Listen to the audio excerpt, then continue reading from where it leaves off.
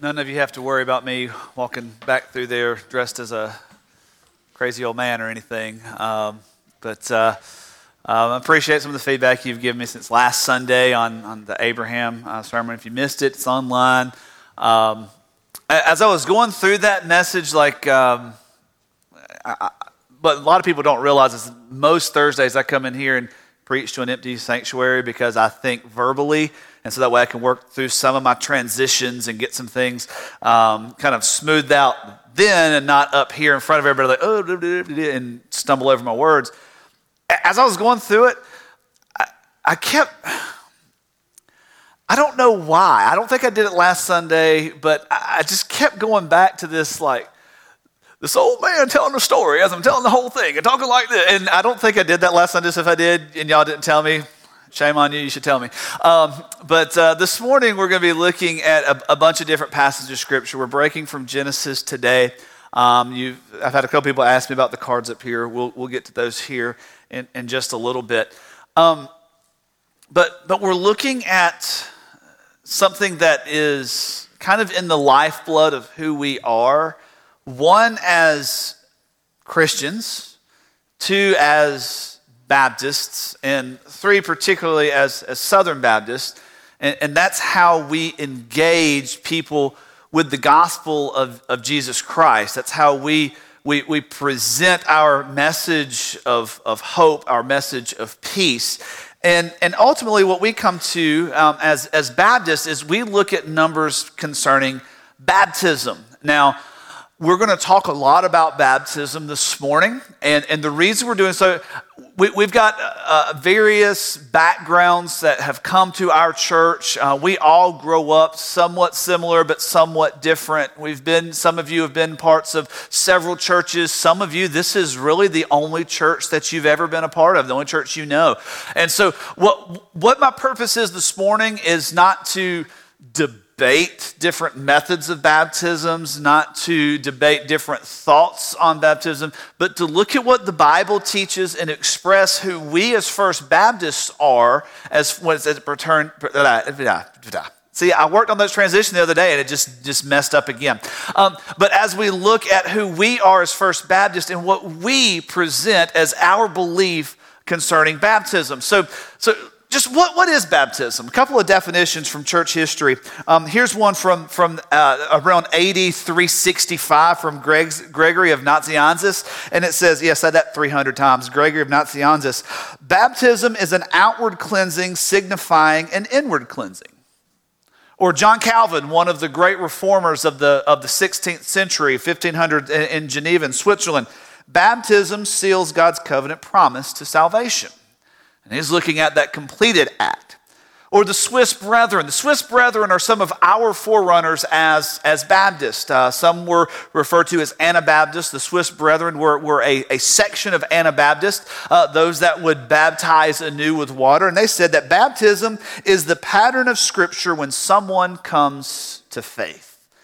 Well, where do we get these definitions? Where do we get these ideas? And what does it really mean to baptize? So if you've got your Bible, let's look at a few passages of Scripture. We're going to start in Matthew chapter 28.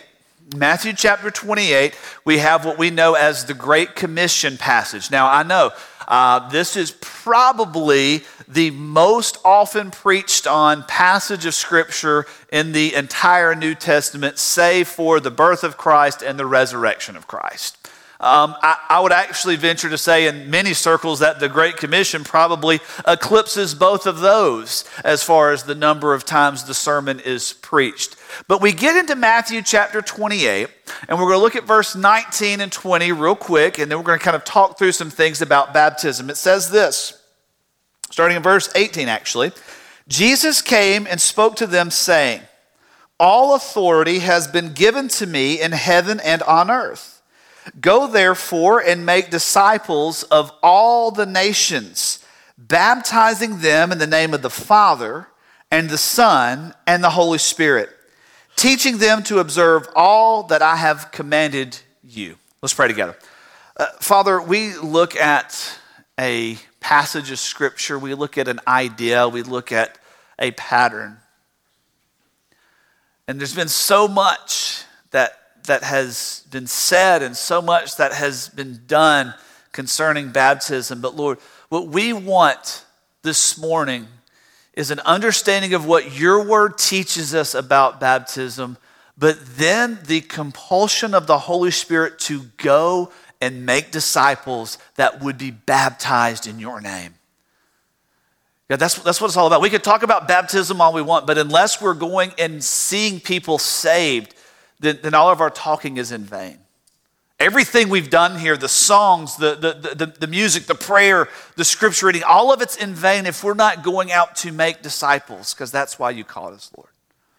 Father, give us ears to hear and give us hands and feet that will act according to your word by the power of your Spirit. We ask this in the name of Jesus. Amen. So we're looking at baptism. He says there, go make disciples and baptize them. What in the world is he talking about? Why is he commanding us concerning baptism? What do we need to wrap our minds around when we look at baptism? So we're going to ask the question, what is baptism? What is this thing? I've given you a couple of definitions that come from reliable sources as far as those that have studied the scripture and committed themselves to understanding who God is and what Christ has done for us. But when Jesus makes this command to go and make disciples and baptize them, I believe that it is imperative that we as 21st century Christians, as followers of Christ, wrap our hearts and minds around what it is that Jesus actually means, right? It's kind of like when you tell your kids to do something, you explain it. So if you tell your child to eat your dinner, you don't mean for them to pick and play at that and sit at the table quietly while the family eats the dinner. You mean for them to stick the fork into the meat and ingest the meat, right? Now, they could sit at the table and they're part of dinner, but they're not actually eating their dinner, are they? Or school teachers, they can tell, hey, one of my favorite tests that I ever had when I was in high school, Human Anatomy and Physiology with Ken Murphy. Man, I loved it. It was the greatest test I ever took because the very first instruction was read all of the questions in this exam thoroughly before answering any of the questions. And so I did. And I got to the end, and question number 23 was, if you have gotten to this point and have written nothing except for your name, you make 100. I made 100 on that test. Oh, you wouldn't believe the couple of people in my class that had studied and done all their work and filled in these essay questions and worked for an hour and a half on this exam only to fail it because they missed the first question. Church, that's us. We spend decades and billions of dollars as an organized religion on all kind of church stuff, but we miss the very first instruction. Make disciples and baptize. So what is baptism? Baptism is an act that initiates the kingdom of the triune God. Baptism is an act that initiates the kingdom of the triune God. Over in Matthew chapter 3, once you get through filling in the blank there, you can flip over a few pages to Matthew chapter 3. Matthew chapter 3 has a very interesting man at the center of the narrative. His name is John the Baptizer. I know, you grew up hearing his name, John the Baptist, but he wasn't a Baptist like we're a Baptist, okay? We didn't exist until the 1500s. He existed in the 000s, okay? So he wasn't a Baptist like us, but he did practice baptism. He was a baptizer. Now, he was a forerunner of the Christ. He was the first cousin. Luke's gospel tells us how Elizabeth, the first cousin of Mary, was expecting, and this child was the promised one to be the forerunner of the Messiah, the one to come. And John goes around baptizing in the name of the one who would come and presenting that this realization is out there. But then we get to, verse 13, and it says, Jesus arrived from Galilee at the Jordan, coming to John to be baptized by him. Wait a second. Jesus is coming to be baptized, right? Wow. I thought Jesus came to save, not to be baptized. Well, why did he come to be baptized? Look what it says. John tried to prevent Jesus. If you want a lesson in futility, try to stop Jesus from doing something. Especially something that he was sent to do by God himself. He says, it tried to prevent him saying, I need to be baptized by you and you come to me. There's an understatement, right? At this point in my ministry, I've probably baptized about 80, 85 people. I thoroughly enjoy the process of walking through baptism with somebody and being able to baptize them. I don't know what I would do if Jesus came and said, hey, I need you to baptize me. I mean, it's just one of those things you don't really think about, but that's what happens to John. Is that I need you to I'm supposed to be baptized by you, but you're coming to me. And Jesus answered saying, permit it at this time, for in this way it is fitting for us to fulfill all righteousness. And so John permitted Jesus. After being baptized, Jesus came up immediately from the water, and behold, the heavens were open, and he saw the Spirit of God descending as a dove and lighting on him. And behold, a voice out of the heavens said, this is my beloved Son, with whom I am well pleased. Right here at this very simple act of Jesus going to John the Baptizer and saying, I must be baptized by you, we see the Father, we see the Son, and we see the Holy Spirit. Three distinct persons of the singular God that we worship, three distinct persons together at this act. Why? Because this was the beginning of the earthly ministry of Christ, where he would begin proclaiming the fullness of the kingdom of God. It did not happen until the baptism. Now we fast forward to our lives. Like, well, what does that got to do with me? I'm not Jesus and you're not John the Baptizer. So what do you got to do with this? Because when we come to faith in Christ, our walk through baptism, through the baptismal waters, is a significant aspect of how we demonstrate the priority of the Trinity in our lives. In other words, we are inaugurating the kingdom of the triune God in our life publicly. Because we've already been saved by the Father through faith in the Son by the power of the Holy Spirit. We're demonstrating that publicly.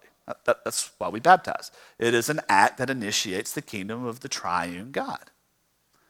The second thing we find about baptism is that it is a sign of faith and repentance.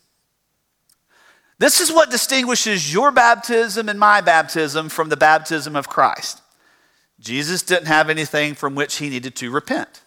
Jesus was the one who knew no sin. He lived in our flesh perfectly. He wasn't some sort of demigod. He was not some sort of half God, half man. He was fully God and fully man. He had all of the fullness of God in his fully flesh being. He didn't seem to be here. He actually was here. And what happened was he lived life sinlessly so that he could bear our sins on the cross perfectly. But we, as those who have been baptized, come because we are demonstrating that we have faith in this Christ and we have repented from our life of sin. Over in the book of Acts in chapter 2, Acts chapter 2, we have what we know as the day of Pentecost. Jesus has already told his disciples, wait in Jerusalem, the Holy Spirit's going to come and you're going to be my witnesses. They go and hide in a room. They select Matthias to be the replacement for Judas. The Holy Spirit comes in Acts chapter 2. And Peter, who was scared of a little girl by the fire when Jesus was being crucified, is now boldly proclaiming the crucifixion and resurrection of Christ Jesus in the streets. People are hearing the gospel. And it says there in verse 37, they said to Peter and the rest of the apostles, what are we supposed to do? You've just preached to us this grace message. What do we do? And Peter said to them, repent, each of you, be baptized in the name of the Lord Jesus Christ for the forgiveness of your sins, and you will receive the gift of the Holy Spirit. As a sign that you have repented, you repent, and as a sign of that repentance and your faith, you are to be baptized. It's a simple command to show this is who you are. You've trusted Christ. You get the Holy Spirit. There's the kingdom of the triune God in you. Baptism is an act that initiates the kingdom of the triune God, and it is a sign that signifies faith and repentance in our lives. Kind of cool, right? Is this news for anybody? It's okay if it is, because I want us to walk through this together before we get to some less fun aspects of it. Well, the next question we have to ask ourselves, we know what baptism is now. So why do we baptize? Why do we, First Baptist Church of Fairburn, Georgia, why do we, Georgia Baptists, why do we Southern Baptists, why do we Baptists, why do we baptize? Now, the word baptize literally means to dip under or to immerse. We practice what is called believer's baptism by immersion. So that's why when someone comes to faith in Christ, we're talking about this, we have a ceremony. We're up here in the tank that's behind the tile. We dip them completely under the water and bring them back up. We baptize them this way because they've professed faith in Christ, because they are demonstrating the sign. So what we look at in this passage of Scripture, in this understanding of baptism first, is that we baptize in obedience to Christ Jesus. We baptize in obedience to Jesus Christ. This goes right back to our Matthew 28 passage. It says there, "Go therefore and make disciples of all the nations, baptizing them in the name of the Father, the Son, the Holy Spirit." Father, Son, Holy Spirit. There's the Trinity. There's the triune God again. Now, I know what you're sitting there thinking. Evan, I took grammar. I took an English class when I was in high school and when I was in middle school and when I was in elementary school. I know the parts of speech, and the command to baptize was not given to me to be baptized. It was given to the disciples to go and baptize. You are exactly right, and you passed the grammar portion of that. But did you know that grammar also dictates that when a command is given in the first case, it is to be submitted to in the second case? For example, the disciples are commanded to go and baptize, which by inference means that you and I are commanded to be baptized, right? It's kind of hard to baptize nothing, right? Is it not? We have first-class commands and we have second-class commands. First-class commands are those that are given from me speaking directly to you.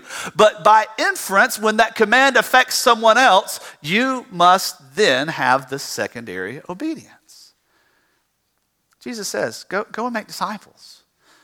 And part of that discipling process is to baptize them. As a church, we baptize because we have been commanded by Christ Jesus to do so.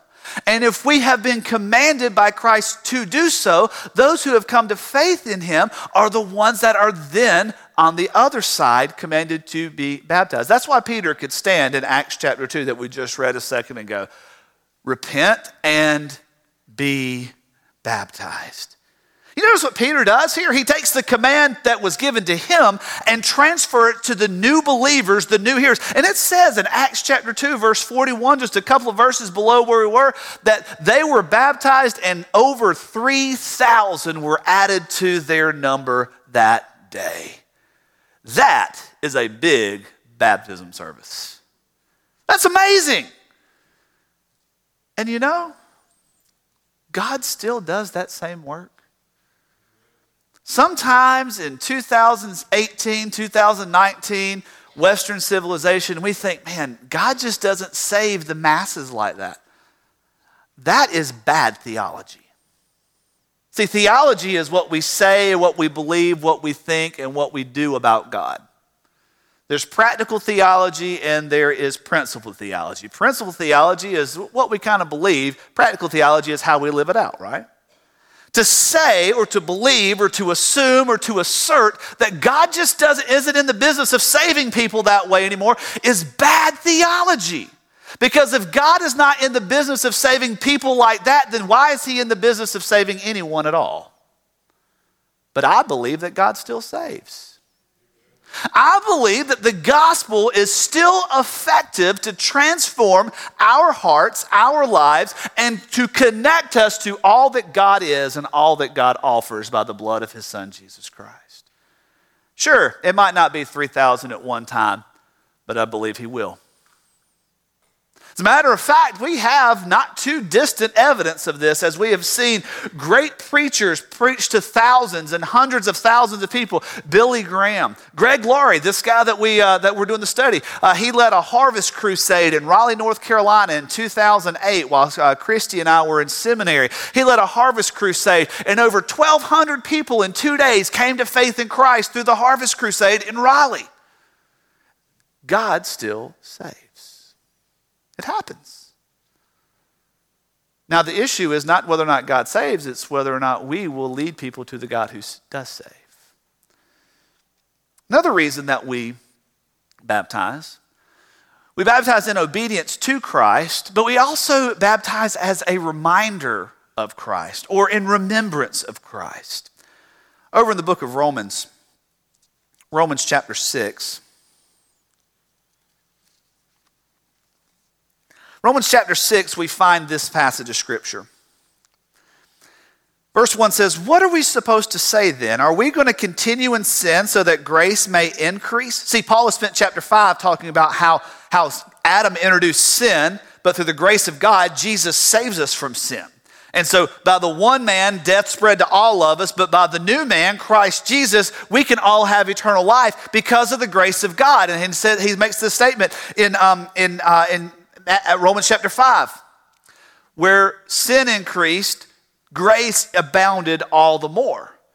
And so there's okay, well, if I can get more grace because of more sin, maybe I just need to sin more so I can get more grace. That's the argument that Paul is combating here. And Paul says, no. Are we supposed to keep sinning so that we get more grace? Verse 2, "May it never be. How shall we who died to sin still live in it? Or do you not know that all of us who have been baptized into Christ Jesus have been baptized into his death? Therefore, we have been buried with him through baptism into death, so that as Christ was raised up from the dead through the glory of the Father, so we too might also walk in a new life." You remember what happened? Jesus was crucified on the cross. He died. And where was he placed? In the tomb, right? They put a big rock in front of it, and they put a guard. They sealed it, put a guard out there. But he didn't stay there, did he? What happened? He rose again. 40 days he walked on the earth, and then he ascended. And Paul says, our baptism is a picture because we're standing there. And this is the old man, but symbolically, we dip under to symbolize the burial. You're put under the ground. But you know, I told you a few minutes ago, I've baptized about 80, 85 people. I've never held them under there the whole time. Right? That wouldn't be good.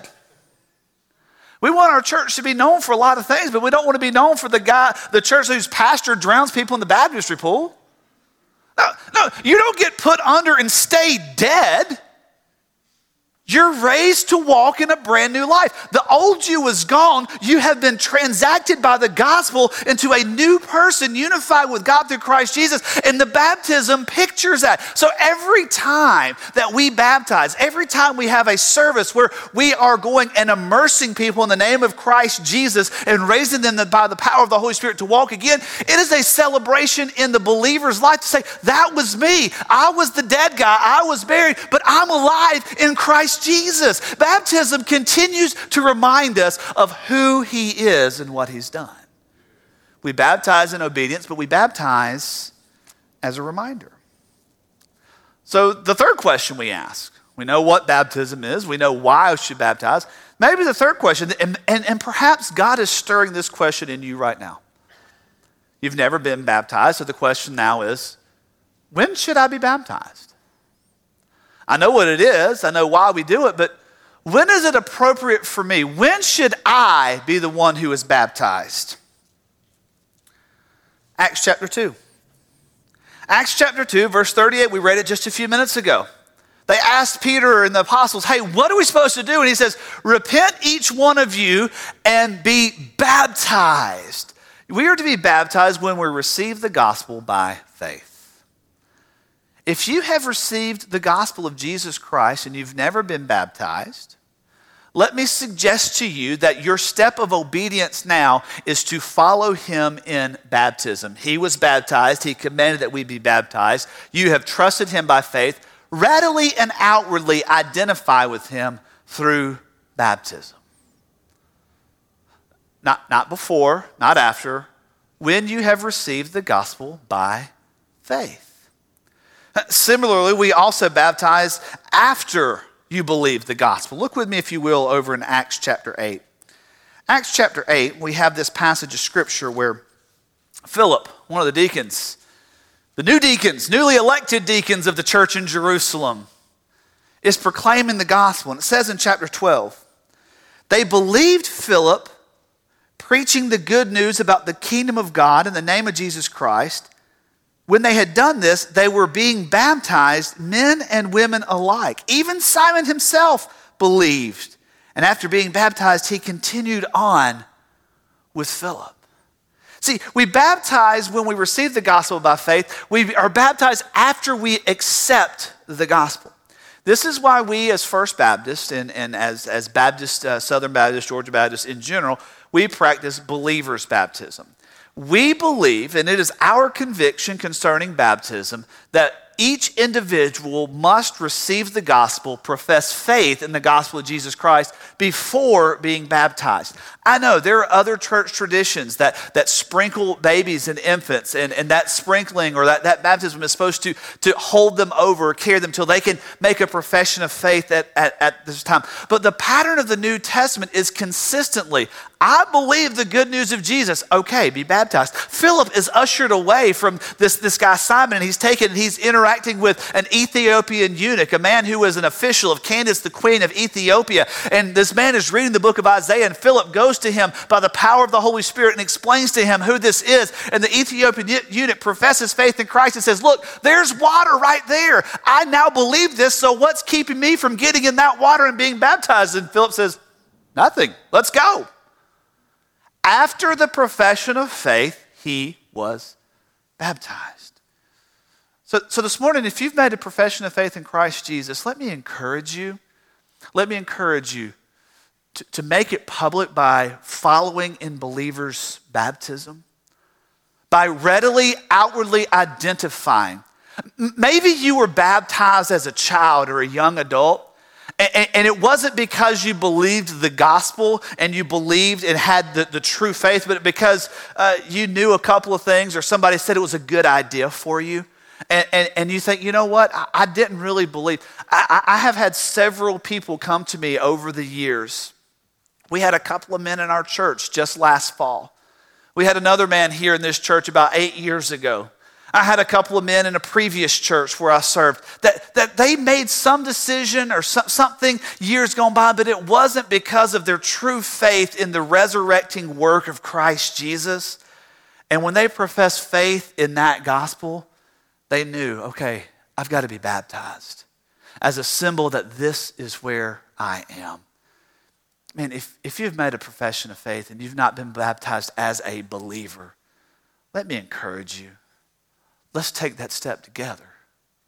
Let's enter this tub up here together, and as a public display for your family here at First Baptist of what the work of the gospel is, as we all celebrate, that was me, but I'm made new in Christ. Well, I've got another passage of scripture I want to share with you. It's Luke chapter 15. Luke chapter 15 brings a question to mind that I don't believe is the prettiest question or the happiest question we can ask this morning. If you were at Roundtable a couple of weeks ago, from this point forward, there are some things that we discussed that night. But Luke chapter 15, it says in verse 7, I tell you that in the same way, there will be more joy in heaven over one sinner who repents than over 99 righteous persons who need no repentance. You may recognize that verse as being central, the central pivotal verse in Jesus' parable of the lost sheep, where there's a shepherd who has 100 sheep. One of them goes astray. He leaves the 99 and rescues the one and is excited because he finds that missing sheep. And here in this verse, it says, there is more joy in heaven over one sinner who repents, one person who comes to faith, one person who says, I need that Christ, than the 99 who don't need repentance. Let me put it in maybe a less flattering way. God receives more glory when you go to one of your lost friends and neighbor and shares with them the gospel and they believe in Christ, more so than you just being here on Sunday. We put so much emphasis on the gathering, and I want you here. I want you to be here and to hear the word and to praise God together. More than that, I want you to be in one of our Sunday Bible studies. I want you to have time to interact on a discipling level and get to know your brothers and sisters in Christ and encouraging one another. I want you there more than I want you in here, but more than I want you in either one of those places, I want you to take what you believe to the word, to the world, to the streets, hit the city around us with the good news of Jesus, because there is more joy in heaven over one who comes to faith than the fact that we had a Sunday morning party. That's the truth of the good news. So I have to ask a question. Have we brought joy to heaven? We've talked a lot about baptism, and we're going to be looking at some metrics on baptism. We're Baptists. We count everything, okay? We count offering, we count noses in the pews, we count how many people were baptized. So every year we submit something to the Georgia Baptist Mission Board that's called the Annual Church Profile. Man, let me tell you, it asks you everything. It asks you how many people you have in choir, how many people you have in men's stuff, how many people you have in women's stuff, how many people you had in Vacation Bible School, how many adults you had in Vacation Bible School, how much money you gave to this, how many people are on your church rolls, how many people came to Sunday school, how many people were in your worship. They ask everything. And one of the staggering statistics that they ask for each and every year is, how many baptisms did your church perform in the last year? How many people were baptized? Man, you go to a Southern Baptist convention or a Georgia Baptist convention or associational meeting, you get a couple of preachers, something like, well, how many people did you baptize last year? That's like the water cooler talk for preachers. How many people did you baptize? How many baptized? One of my grandmothers, early on in my ministry, when I was preaching on Sunday nights as an associate pastor at a previous church, anytime I talked to her, that was the question she would ask. One of the questions she would ask me, well, how many people got saved and were baptized? Okay, well, thank you, Granny. Nobody that week, but okay. But that was the metric. Now, let me dispel a couple of rumors about baptism before we go further and about what we're going to look at here. Not everybody that gets baptized is truly saved, okay? I do my best when people are baptized to ask pressing questions about sin, about when you came to faith in Christ, and the conversion experience looks different from everybody. For everybody, it's not like going to get fitted for a tuxedo or a dress where they take the exact same measurements. Okay, you're good, you're in. Some people know the exact day, hour, time, where they were, what they were eating, and what the room smelled like when they were saved. Some people know that there was a process by which many people sowed the seeds of the gospel and they came to understand that I trust Christ more than anything else. They're not mutually exclusive. It's not that this is the right way and that's the wrong way. What is the right way is to say, I trust in Christ. Jesus is the way, the truth, and the life. It's not the path to get to Jesus. He is the name by which we must be saved. But somebody could lie to me. Could lie to another preacher. Could lie to anybody because they think the baptism is going to be enough to save them. That happens.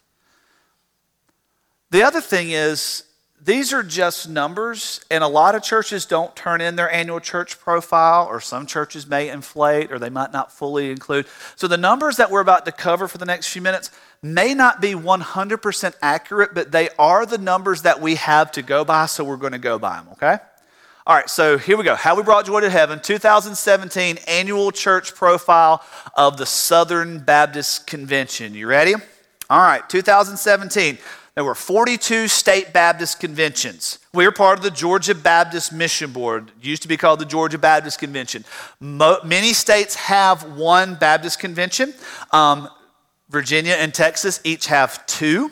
I can tell you more about that in a different message. Some states have to combine. You'll see in just a little while, Minnesota and Wisconsin are together, one Baptist convention. Maryland and Delaware are together, one Baptist convention. The Dakotas are together, one Baptist convention. Because there is not an overwhelmingly large amount of Baptist churches, so they have to pull together in larger areas than what we are able to do, or what we have to do here.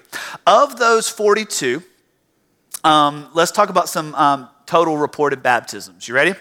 254,122 baptisms in 2017. That's a lot of baptisms. 254,000. That is Mercedes-Benz Stadium filled up about 4 times, almost completely 4 times. But it's nearly 10% less people than 2016. In 1 year, we dropped nearly 10%. See, what we have to see the baptisms as is not just how many people got dunked, but how many people have we reached with the gospel? 10% less people than we did the year before.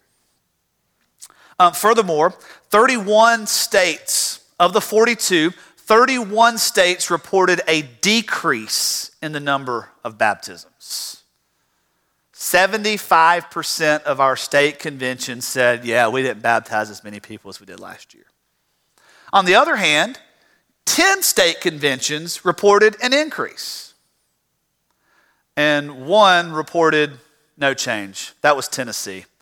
Not a whole lot changes in Tennessee. But if you're from Tennessee, I'm sorry. But yeah, we had 1 that reported no change. 10 said, yeah, more. 31 said less. Let's look for just a second at the top 3 states that had an increase, okay? The top 3 states to increase their number of baptisms. The first one is Colorado. Colorado baptized 89% more people in 2017 than they did in 2016. I know you're looking at the number there, 1,481. That's a lot of people, but you're like, man, that's not one of the major hitters. That's only a small fraction of the 254, but it's 89% more than the previous year. The Dakotas, North and South Dakota together, right at 35%. The Baptist Convention, I know it's only 248, but that's an increase. That's growth. Maryland and Delaware, up 31%. 1,455 more people added to the kingdom, 30% more than the year before.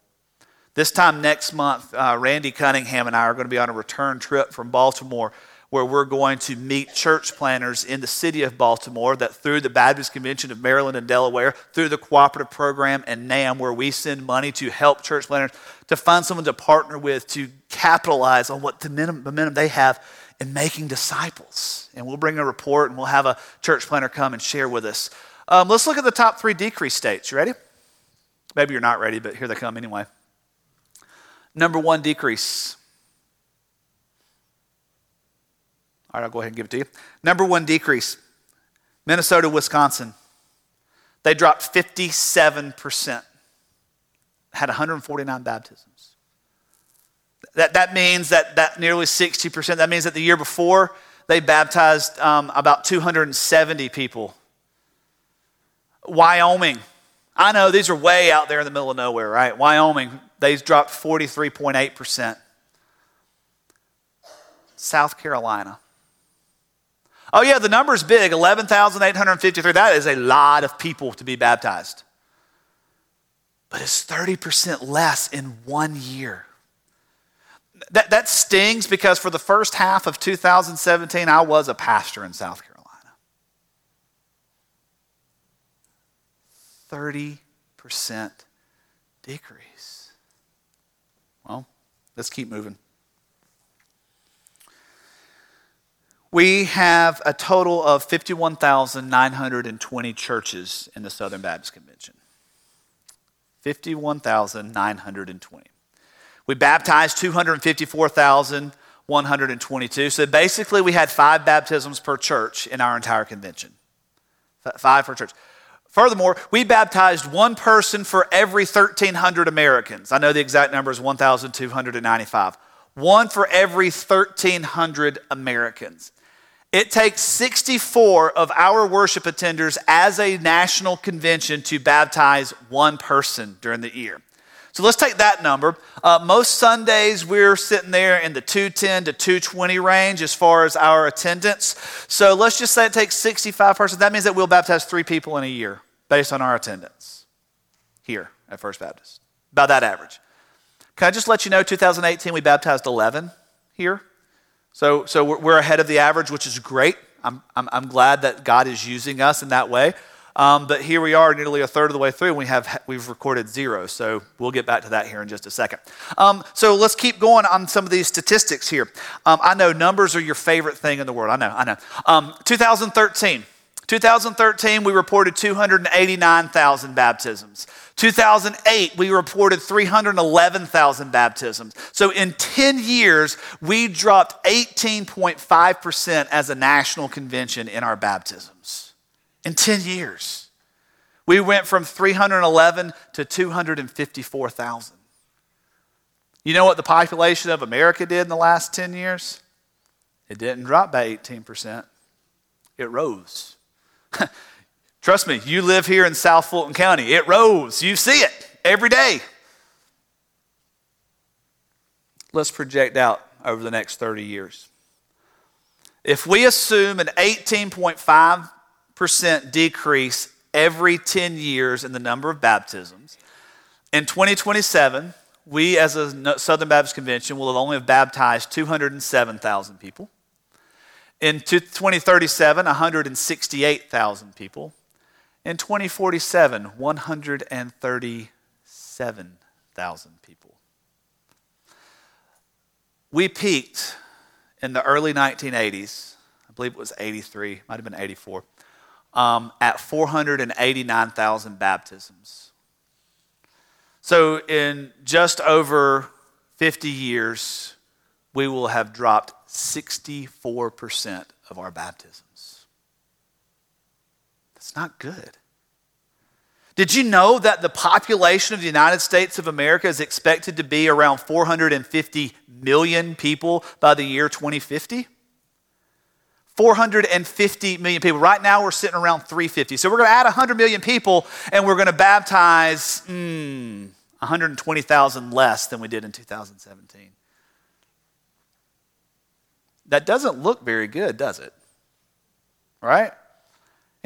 If you see your bank account doing this, you're going to do something about it, right? Right? Okay. Well, let's get off the Southern Baptist bandwagon for a minute. Let's talk about Georgia Baptist, because that's us.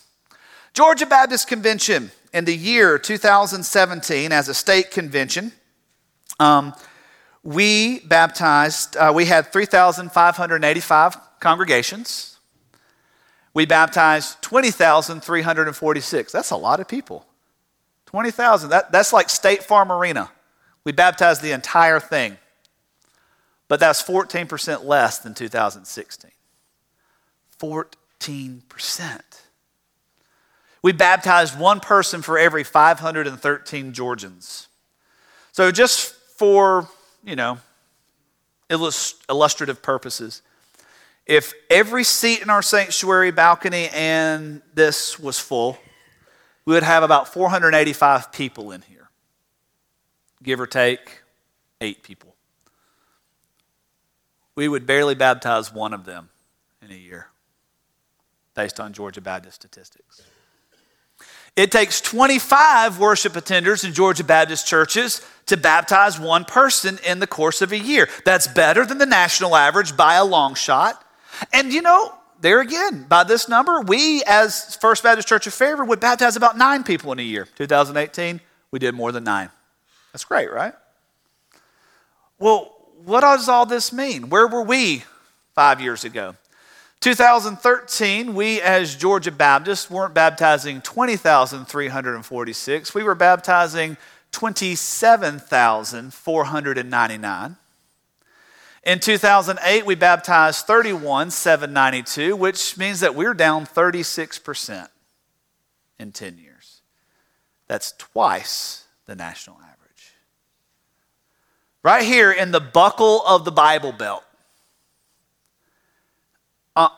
with one of the fastest growing metro areas in the nation. We are bleeding people. 36% drop in 10 years. Where does that put us? Well, if we extend this out over the next 30 years, assuming a 36% rate, we're going to go from 20,000 this year to 13,000 in 2027 to 8,333 in 2037 to 5,333 in 2047. That is a lot of lack. That's 75% from where we are right now. 75%. Let's back off the Georgia Baptist for just a second. Let's talk about Fairburn. We are the First Baptist Church of Fairburn, Georgia, are we not? All right, here we go. Fairburn Baptist Association, 39 churches stretching from Fairburn to Union City to Palmetto, a little bit up closer to the perimeter and all the way down through Fayetteville. We had 226 baptisms. Holly Hill and Parrott Funeral Homes combined conducted 431 funerals. That's just 2 funeral homes. I didn't get into all the ones in Fayetteville. I didn't get to the ones in Union City. I didn't get to all the ones that we could have touched. Folks, why am I telling you this? Let's just look at that. 226 people that our church has reached, 430 that 2 of our local funeral homes buried in 1 year. More and more people are dying without the hope of Christ Jesus. Jesus said, go make disciples and baptize them. We can tell how well we're doing by the number of people that we're baptizing. So what do we do with this? One of my favorite books as a kid, still to this day is one of my favorite books, is a book by Dr. Seuss. Dr. Seuss's birthday was this past weekend.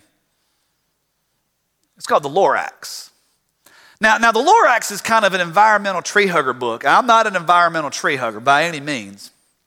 But the whole premise of The Lorax was that rapid expansion of industry, this was written in 1971, without concern for the environment is going to deplete the quality of life for all of us. And there's this pivotal point at the end of the book, and I'm about to show you, is that clip ready to go, Spencer? I got a clip here from the 2012 remake of the Lorax video. Just watch it just a second, and we're going to come and talk about it.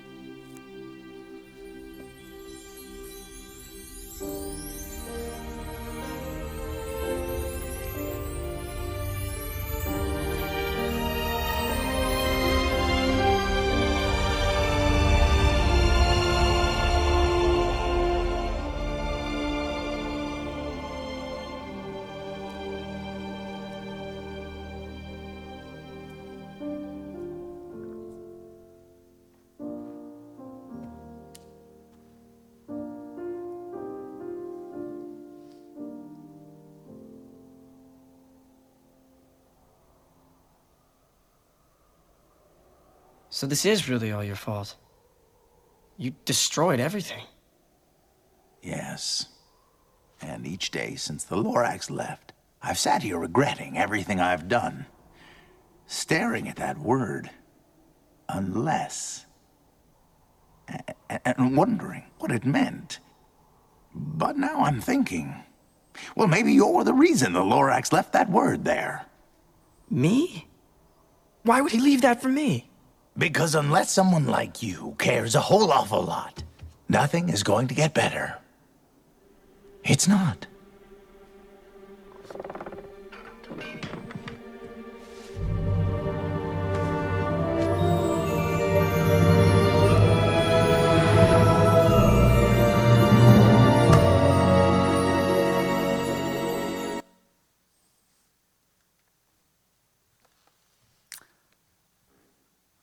Unless someone like you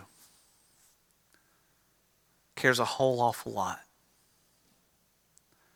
It's not going to get better.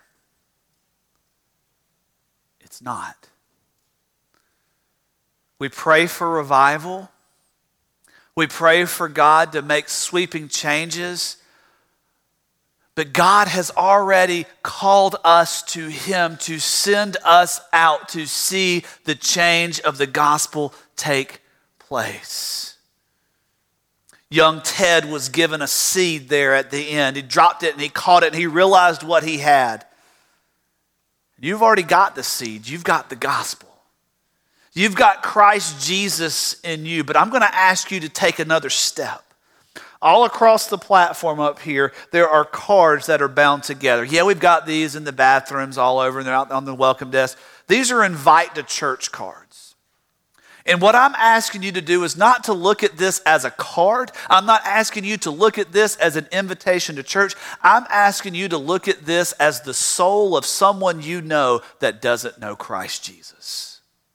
I'm asking you to come up here when we have our time of invitation, to flood this place, to grab, there are 3 in here, to grab one of these and spend time praying and commit to taking, because you know the truth. You've heard the truth. The truth will set you free. But unless someone like you cares a whole awful lot, it's not going to get better. I promise you, it's not.